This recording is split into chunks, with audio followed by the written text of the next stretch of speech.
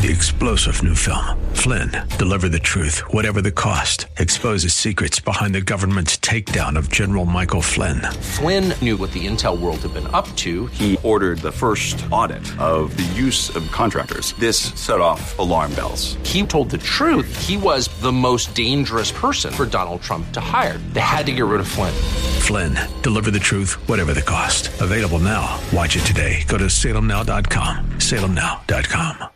It's Lifeline with Craig Roberts. He's the host of Northern California's longest-running conservative talk show. He's a man with a message, a conservative with compassion. He's Lifeline's own Craig Roberts. Yeah, these days we could almost say he's also the host of California's only conservative talk show. Now, I've got a few colleagues here and there up and down the state, but do feel lonely at times. Good afternoon. Welcome to this Tuesday edition of Lifeline. Great to have you on board. We got a lot to break down today in terms of what's going on in the world of news. A little bit later on in tonight's program, we'll be joined by Claudia Rosset, Foreign Policy Fellow with the Independent Women's Forum. She's the author of the best-selling book, What to Do About the UN. Get it out of the U.S. is my opinion, but we won't go there for the moment. We're going to be talking with Claudia about the big summit that occurred in Singapore and what it means both for the United States, for North Korea, and for the world. We'll get to that conversation a little bit later on. Also, you are no doubt aware by now of the tragic suicide of food and chef expert Anthony Bourdain, who committed suicide last week. And as we continue to sort of wrestle through what seems to be this ongoing culture of death in which we live, how can we do a better job at addressing the pain that people are suffering in life so that they don't feel as if they are driven to find no other hope but in death? Catherine Foster, President and CEO of Americans United for Life, would join us. That's all coming up a little bit later on in tonight's program. As we lead off the show, we are very privileged to have join us a celebrated author. He's written a number of best-selling books down through the years, including his most recent, Big Agenda, President Trump's Plan to Save America. He is the founder and chairman of the David Horowitz Freedom Center.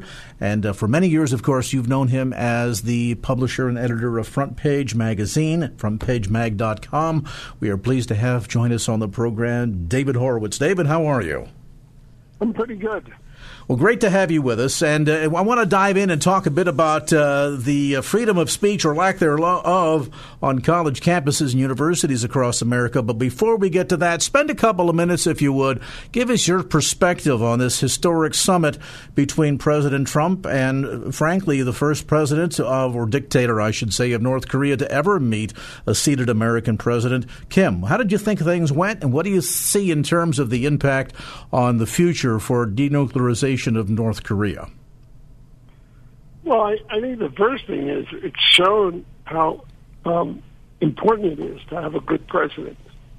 When you think of the hundreds of billions of dollars that the previous three presidents wasted trying to bribe Kim Jong-un to give up his nuclear weapons, and how they abused that appeasement era to develop nuclear weapons and ballistic missiles. You can see how vital it is to have a really strong, confident, and patriotic figure in the White House, in the commander-in-chief seat. Obama was a disaster. It will take Trump 2 terms to retrieve the losses that we sustain as a nation by Obama's appeasement, particularly in the Middle East. We can't bring back the hundreds of thousands of Christians who were slaughtered on his watch without him caring enough to do anything about it. So I'm thrilled that Donald Trump is the president. I don't know how this deal will work. I think this is a case of recognizing that North Korea is a basket case economically. It's really a very weak country. And using our leverage that way. Trump, we're going to destroy you.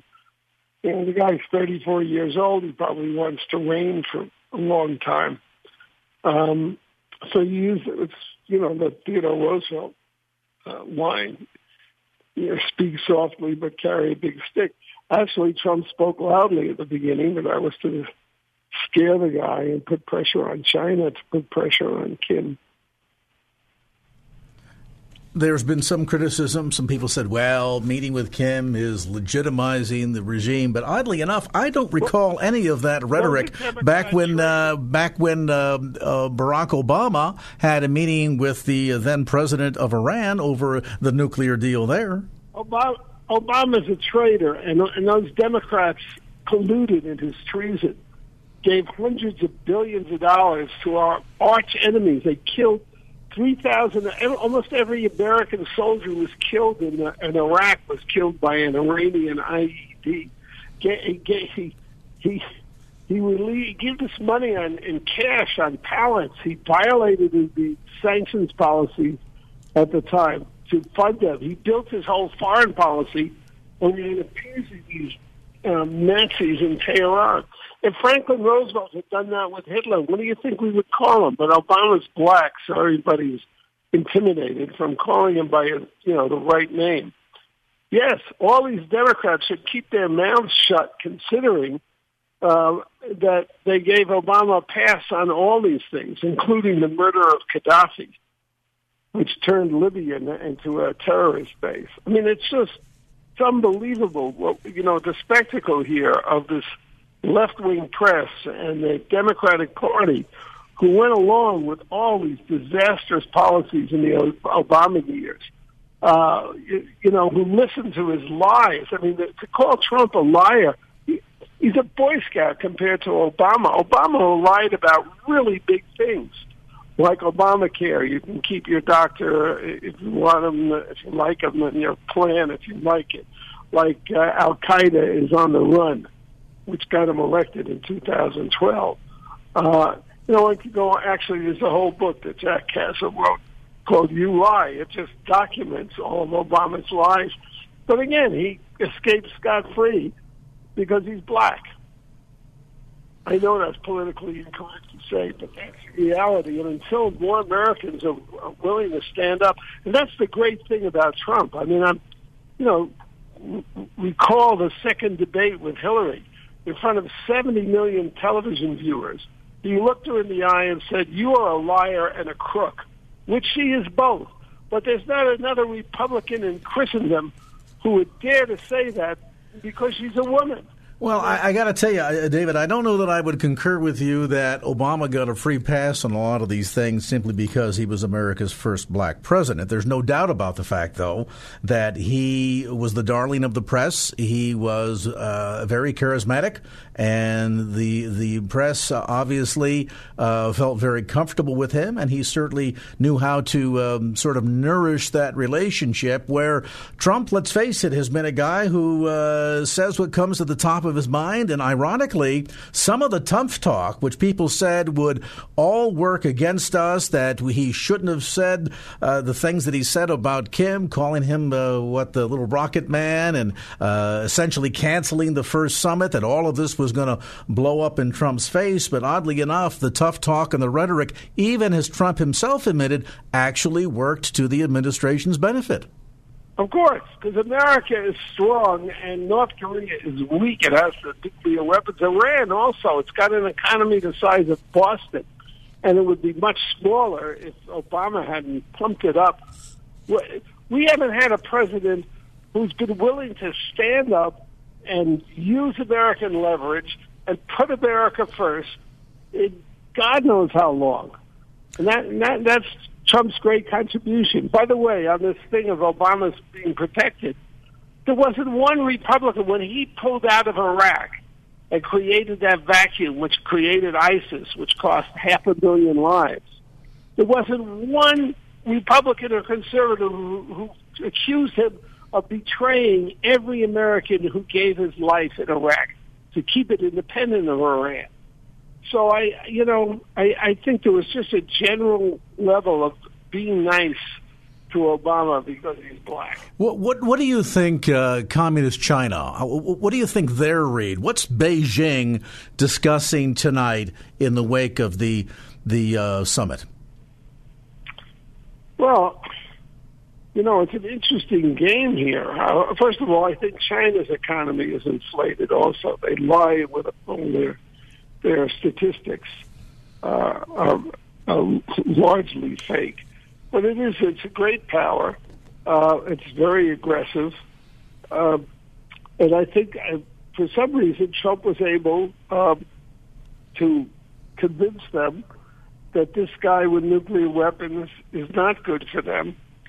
And a denuclearized Korean Peninsula is. I have no idea what they're talking about tonight because I don't have an idea of whether this thing is going to work. I think it's great that he's gotten this far, but you'd have to be really foolish to bet on it. Yeah, at the end of the day, time will certainly tell, as the old saying goes.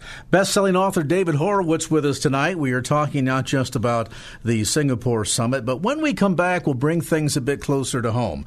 Certainly that historically, college and university campuses, certainly here in the San Francisco Bay Area, have been bastions of free speech.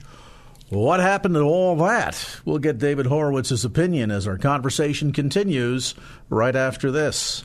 Let's get a look at traffic right now at the KFAX Traffic Center. We've got Mike Bennett with the latest. Michael, what's up? And now back to Lifeline with Craig Roberts. All right, welcome back to the conversation. Visiting today with best-selling author David Horowitz, his latest book, Big Agenda, President Trump's Plan to Save America. So, question for the listeners. What do Ann Coulter, Dinesh D'Souza, Milo Yiannopoulos, and David Horowitz all have in common?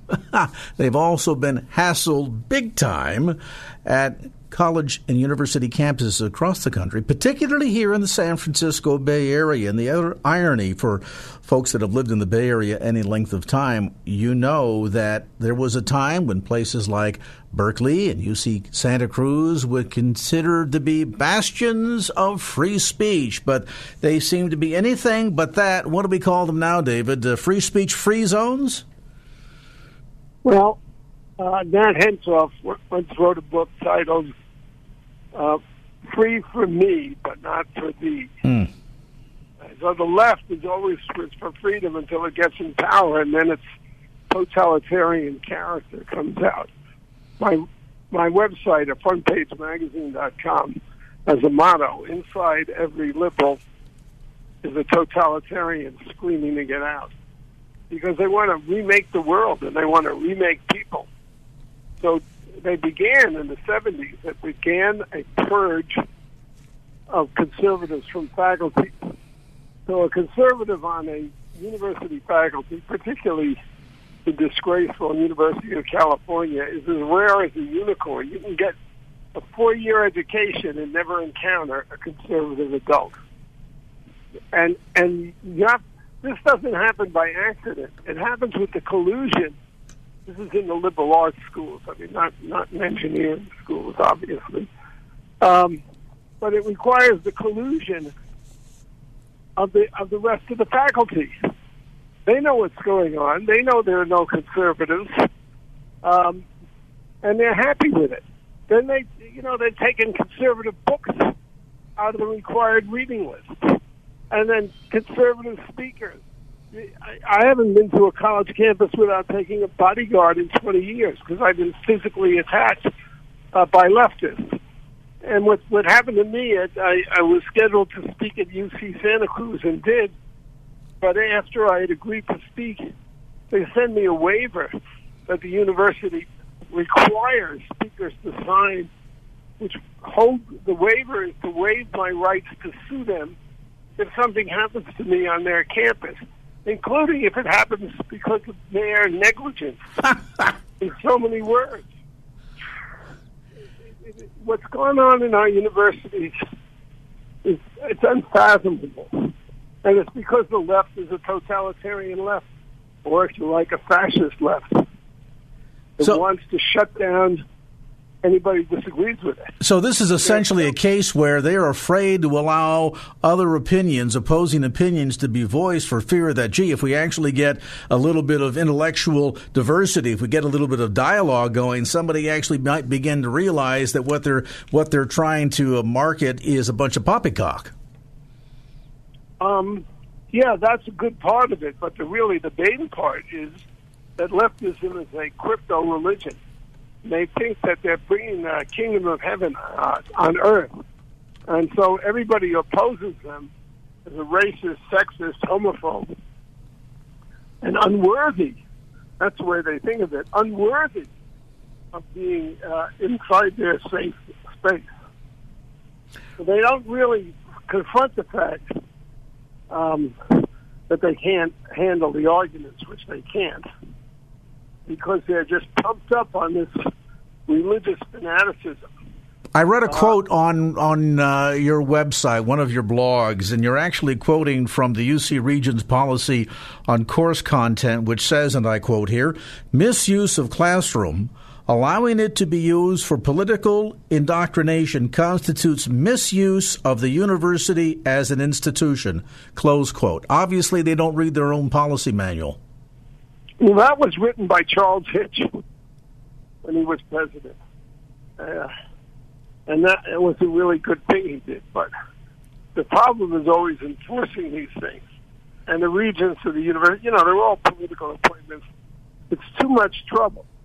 The regents generally are business people or people with other agendas in the university. And taking on the left, which is so vicious and goes right for your jugular. I mean, nobody wants to be bothered with it.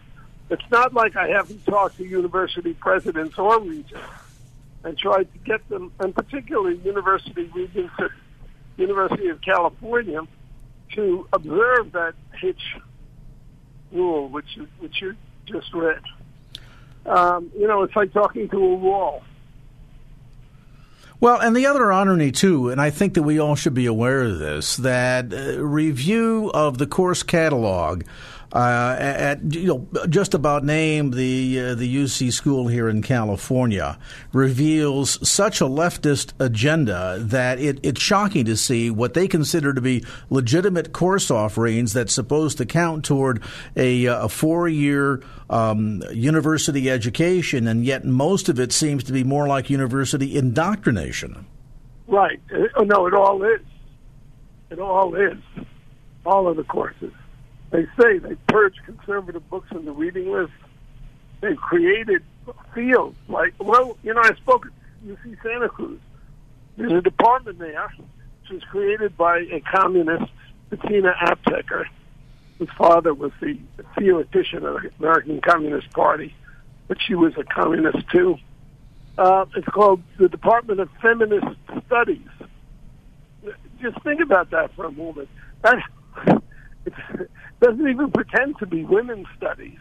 It's an indoctrination course in radical feminism. But this is true of all the courses at the university. Well, and I suppose they've also wised up to the fact that American democracy is based on discourse and give and take and disagreement. And if you're able to take that element out of the coursework, out of the dialogue, and essentially just indoctrinate the students, then you effectively are successful at undermining the very underpinnings of American democracy, no? The first thing you have to understand about the left is they hate America. They just hate America. They don't buy any of this. They teach the lie in college that America, the American Constitution, it's a bunch of property-owning, slave-holding patriarchs. The fact that black Africans enslaved other black Africans and sold them to Englishmen, actually, in the colonial era, and that white Americans, beginning with Thomas Jefferson, are responsible for the freedom of every black alive today whose ancestors were slaves. It's an interesting thing. I mean, I'm actually doing a kind of a book on this. But the Protestant idea of the priesthood of all believers is the foundation of American equality. And once Thomas Jefferson put that into the Declaration, and once we actually had a country with the Constitution, it was only 87 years to liberating the slaves. David Horowitz, we're out of time. Appreciate you joining us today. And just a couple of quick thoughts, if I might. First off, to the point regarding Thomas Jefferson, he was a slaveholder, and we need to be clear about that. And it's one thing if you're trying to simply discuss big picture of, yes, obviously if there was buying slaves, somebody had to be selling the slaves, but the point of culpability here that America needs to be responsible. We can't answer for, nor can we be responsible for what tribe did what to what tribe on the continent of Africa. We can only be accountable and responsible for our own actions, and clearly it's taken America a long time to get to that point, and I would suggest to you we're obviously still not there yet. The other point of clarification that I want to make with regard to is he gone now? Did he? Yeah. The other point of clarification that I would love if he'd stayed online to touch on, and that is the point with regards to Barack Obama. I think it's clear to say that there was a significantly better relationship between Barack Obama and the press than that of President Trump, although I think Trump has been equally as antagonistic, certainly at a lot of levels, not at every level, and nor have they treated him always fair, and quite frankly, nor did the press always treat Barack Obama fair. But to suggest that somehow Barack Obama got a free pass simply because he was black, I think that he himself would tell you, if anything, he probably came under greater criticism because of his race and not less in the role as the first black American president. So, it's we can agree to disagree, I suppose, but on those points I wanted to get my viewpoint clear. That I do not concur that Barack Obama got a free pass. I think he got a free pass because, number one, he was the darling of the Democrat Party. Number two, because he was regarded as fresh face, fresh ideas coming up through the party. And that a lot of the weak centrist to the left embraced a lot of what he stood for and what he wanted to get accomplished. And I think in terms of breaking the racial barriers at the level of the highest office in the land, he accomplished much. Now, all of that said, to suggest that somehow the President Barack Obama had it easy from the press, I would suggest you need to go back and take a look at the press a little deeper before making an observation of that sort. Okay, enough said on both points. I'm going to climb down off my soapbox, and we're going to turn a corner. Shall we leave the controversy altogether? No. Why do so early in the game? Let's talk more about the North Korea-United States summit between Kim Jong-un and President Trump. We'll do that coming up next with our special guest, Claudia Rosset, Foreign Policy Fellow with the Independent Women's Forum. All right. Right now, though, let's get a look at traffic for you. Michael Bennett's got the latest. Michael? And now back to Lifeline with Craig Roberts.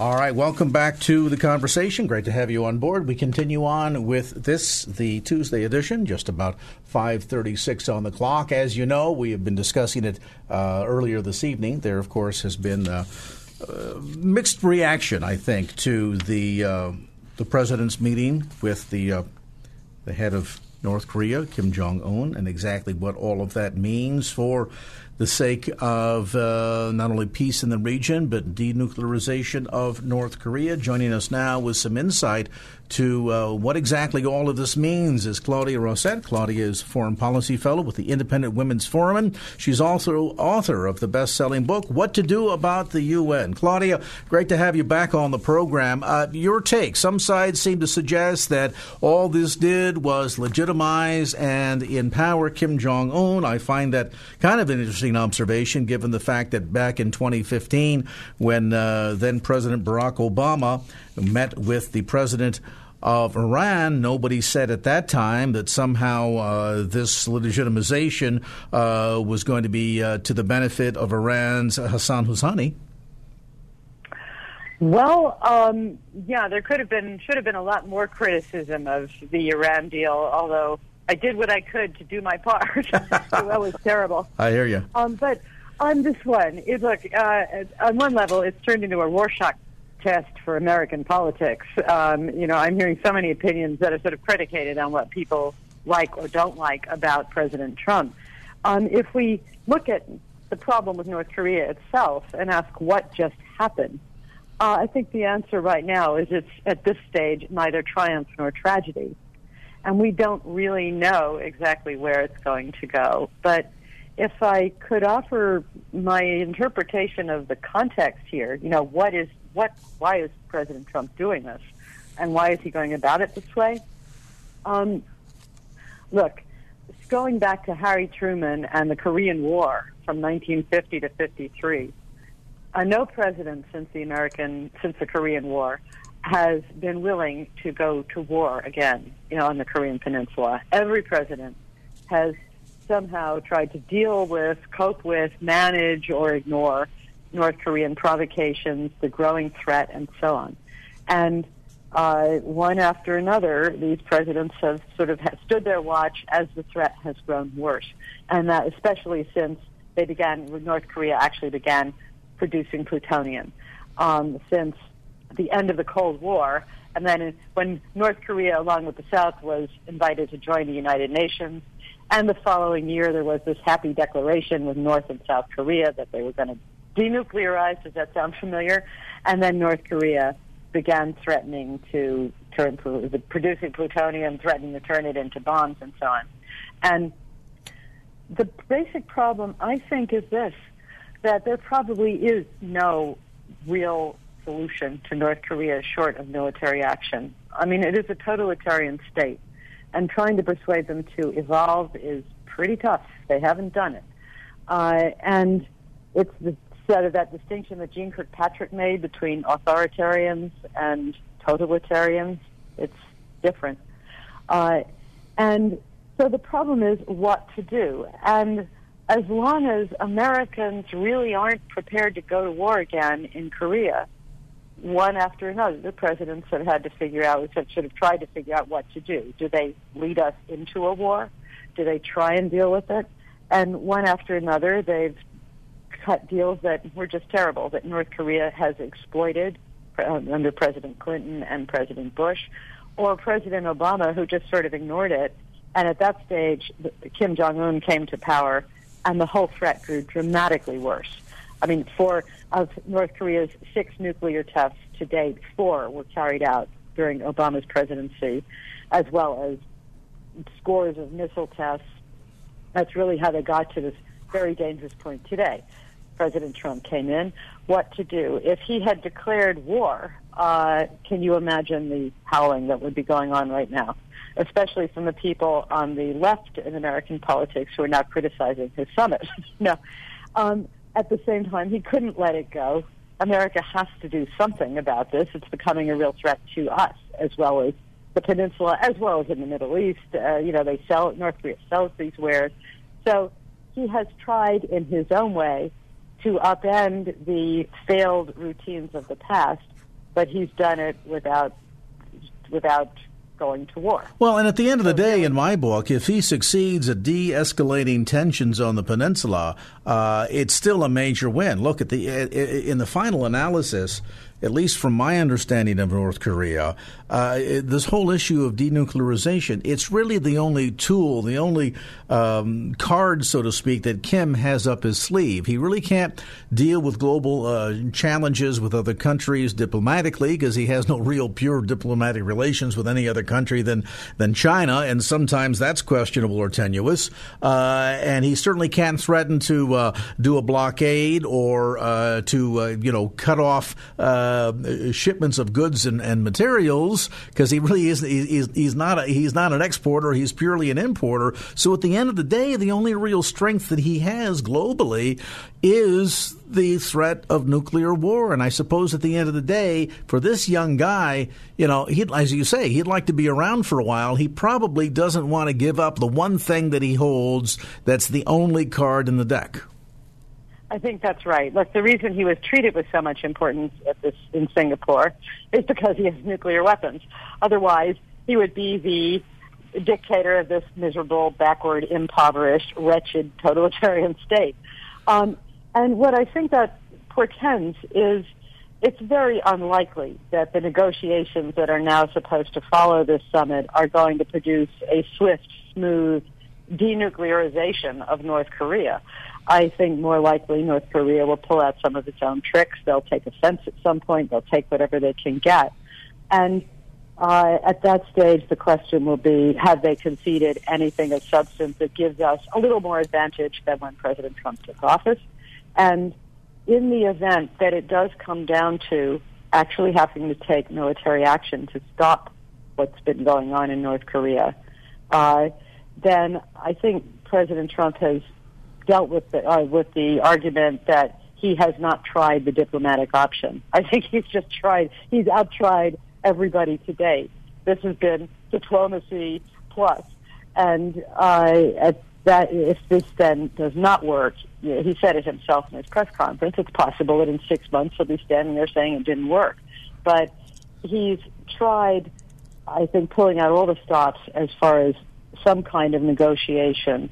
It also would not surprise me if I'm speculating here. I have no factual information basis for this, but I speculate that along with the 3 aircraft carriers and the various other shows of military force, it would not surprise me if the U.S. had threatened Kim in some sort of bone-drawing way behind the scenes. You know, something like, I could imagine presenting him with a set of U.S. targets that would include places he didn't know we even knew about.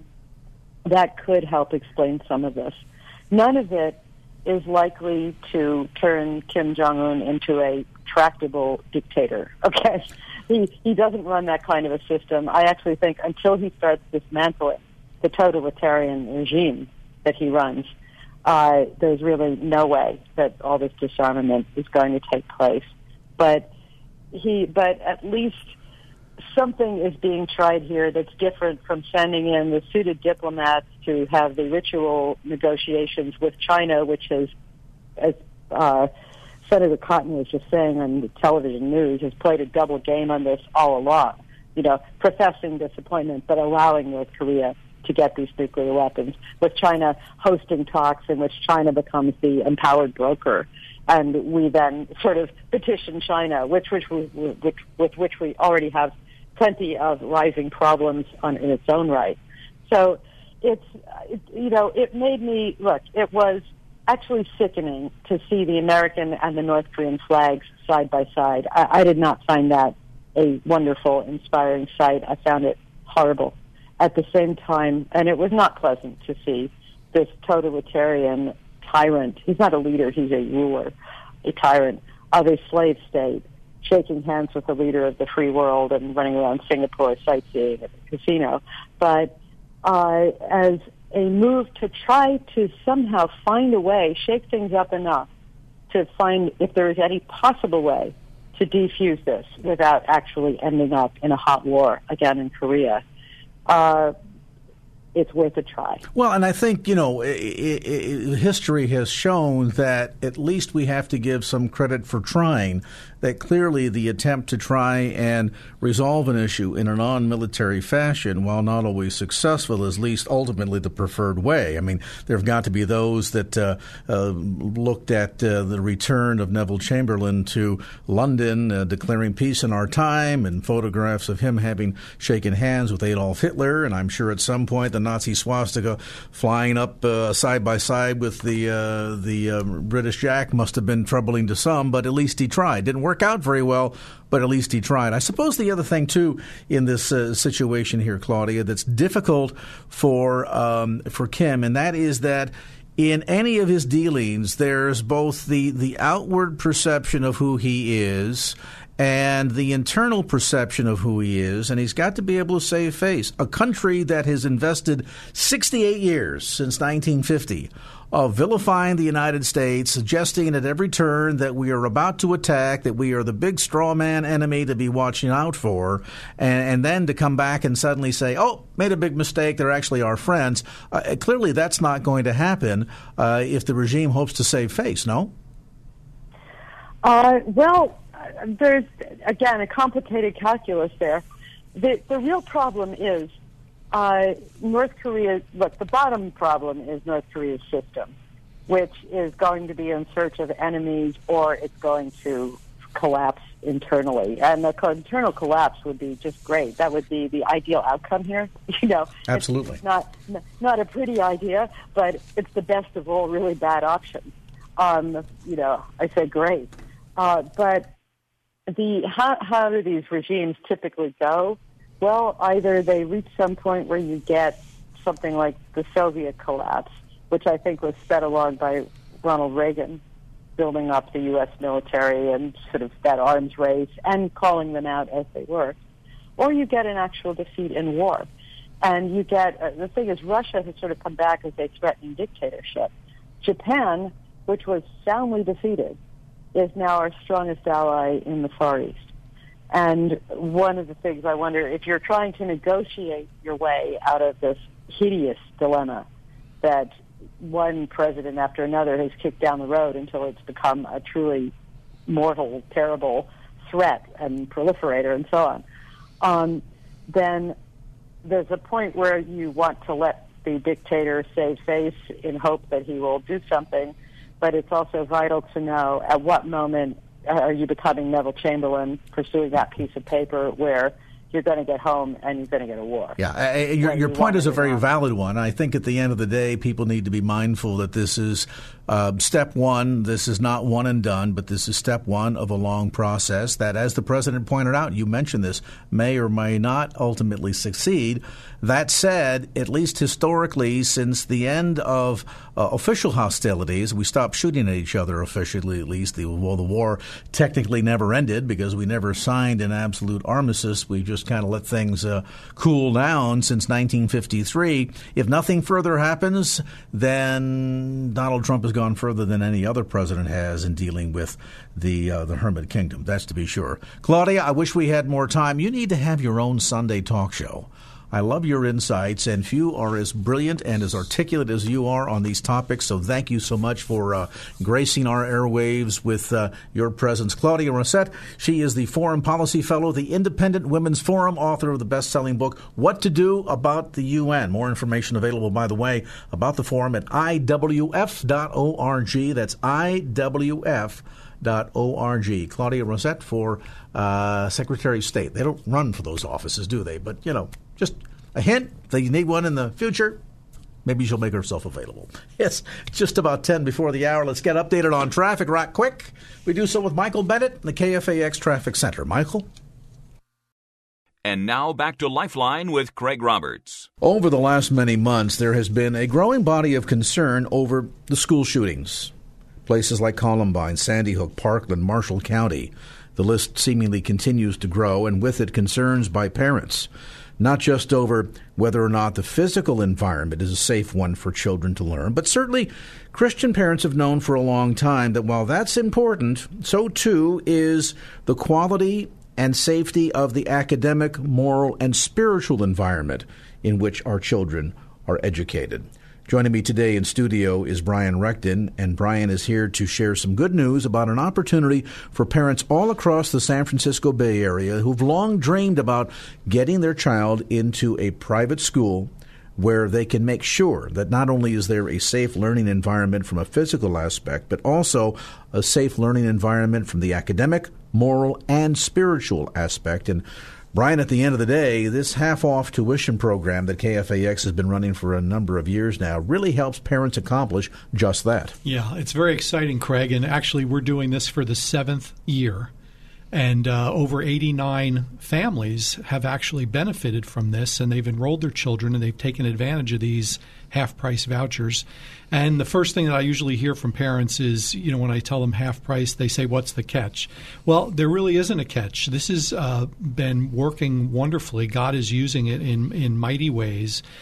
For families that just think Christian school is out of their reach, we've partnered with now so far 16 schools this year, although schools continue to come on board. But when we launch this, it will have at least 16 schools spread throughout the Bay Area that will be offering vouchers at half price. Now, the only catch really is that it's new families that are not currently enrolled, and they do limit it to one per family because they're trying to bless as many families as possible.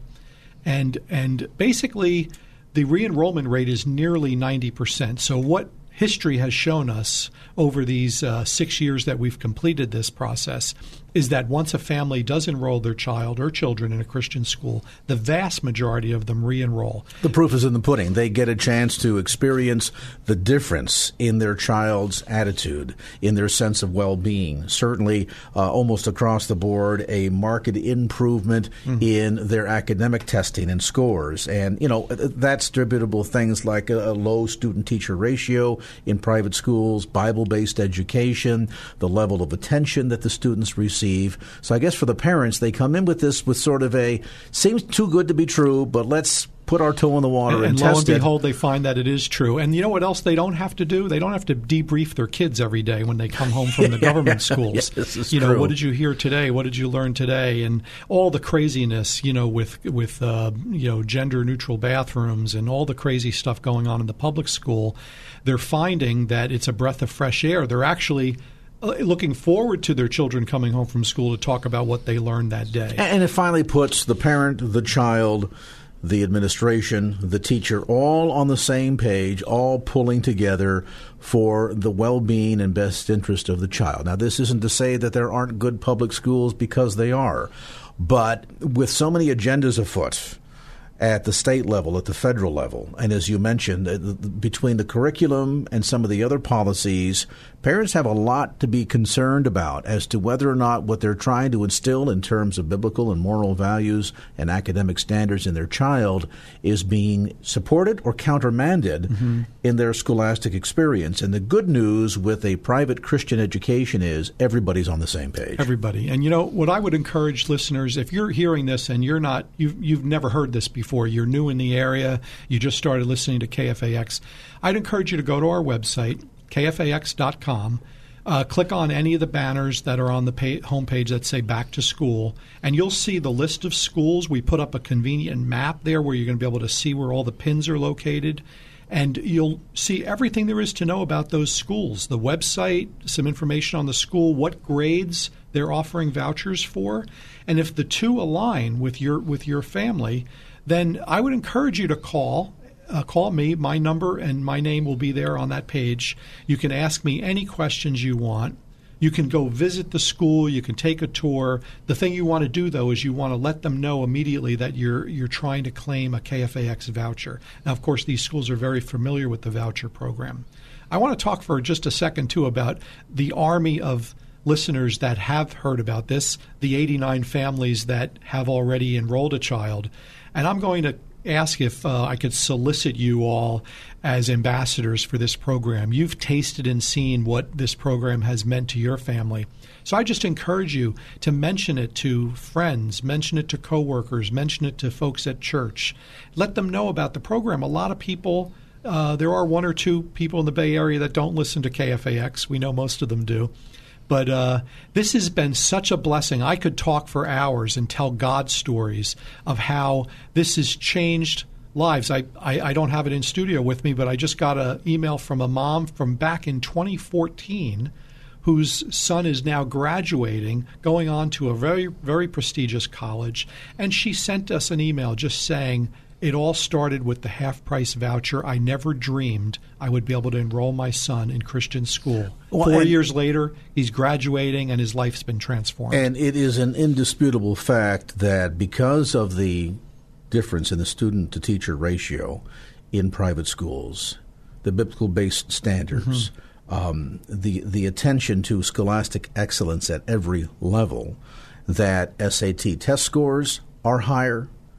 Children that matriculate through K through 12 and then go on to 2- and 4-year colleges and universities is significantly higher.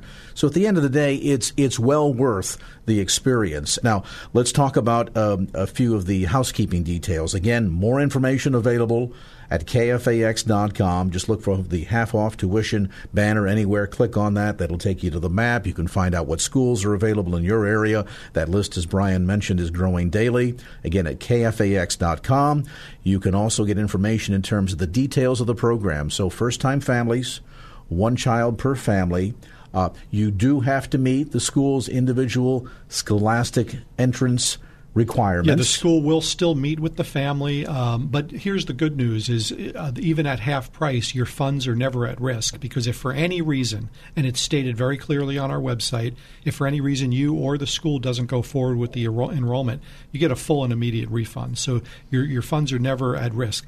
The important thing to know, though, is it is a first-come, first-served opportunity here. Now, what if I go to the website, KFAX.com, I click on the half-off tuition banner, I look at the list, I look at the map and go, wow, the school that I was hoping for is not there? I would encourage you to immediately call me. You'll see my name and number on that page, and let me contact the school and find out. It could be a school that for one reason or another we didn't reach out to them, or they had a change in superintendent or principal, someone wasn't familiar with the program.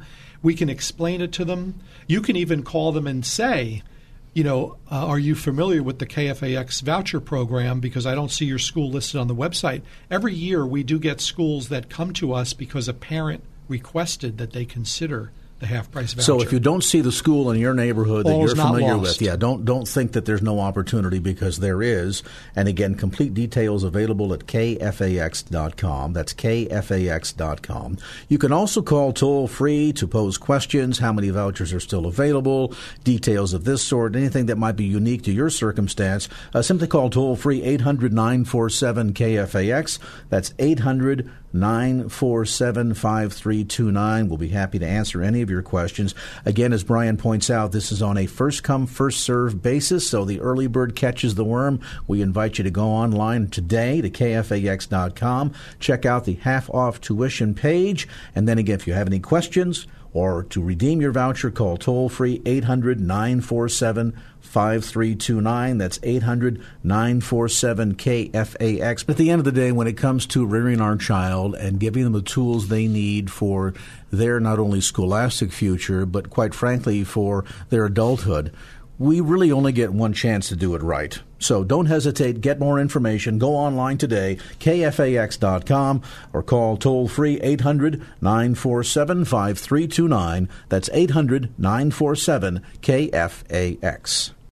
3-star General Michael J. Flynn, head of the Pentagon Intelligence Agency, knew all the government's dirty secrets. He was one of the most respected generals in the military. Flynn knew what the intel world had been up to. He understood its funding. He ordered the first audit of the use of contractors. This set off alarm bells. The explosive new documentary, Flynn, Deliver the Truth, Whatever the Cost, uncovers the facts behind this scandal. Flynn told the truth. He was the most dangerous person for Donald Trump to hire. I find out the worst enemy that I'm going to face in my life is right here in America. They took my assessment and they wanted me to change it. And I was like, I'm not changing it. They had to get rid of Flynn. With in-depth interviews, archival footage, and never-before-seen personal records of the man behind the headlines. I just felt like I was drowning. Flynn, Deliver the Truth, Whatever the Cost. Available now. Watch it today. Go to salemnow.com. salemnow.com.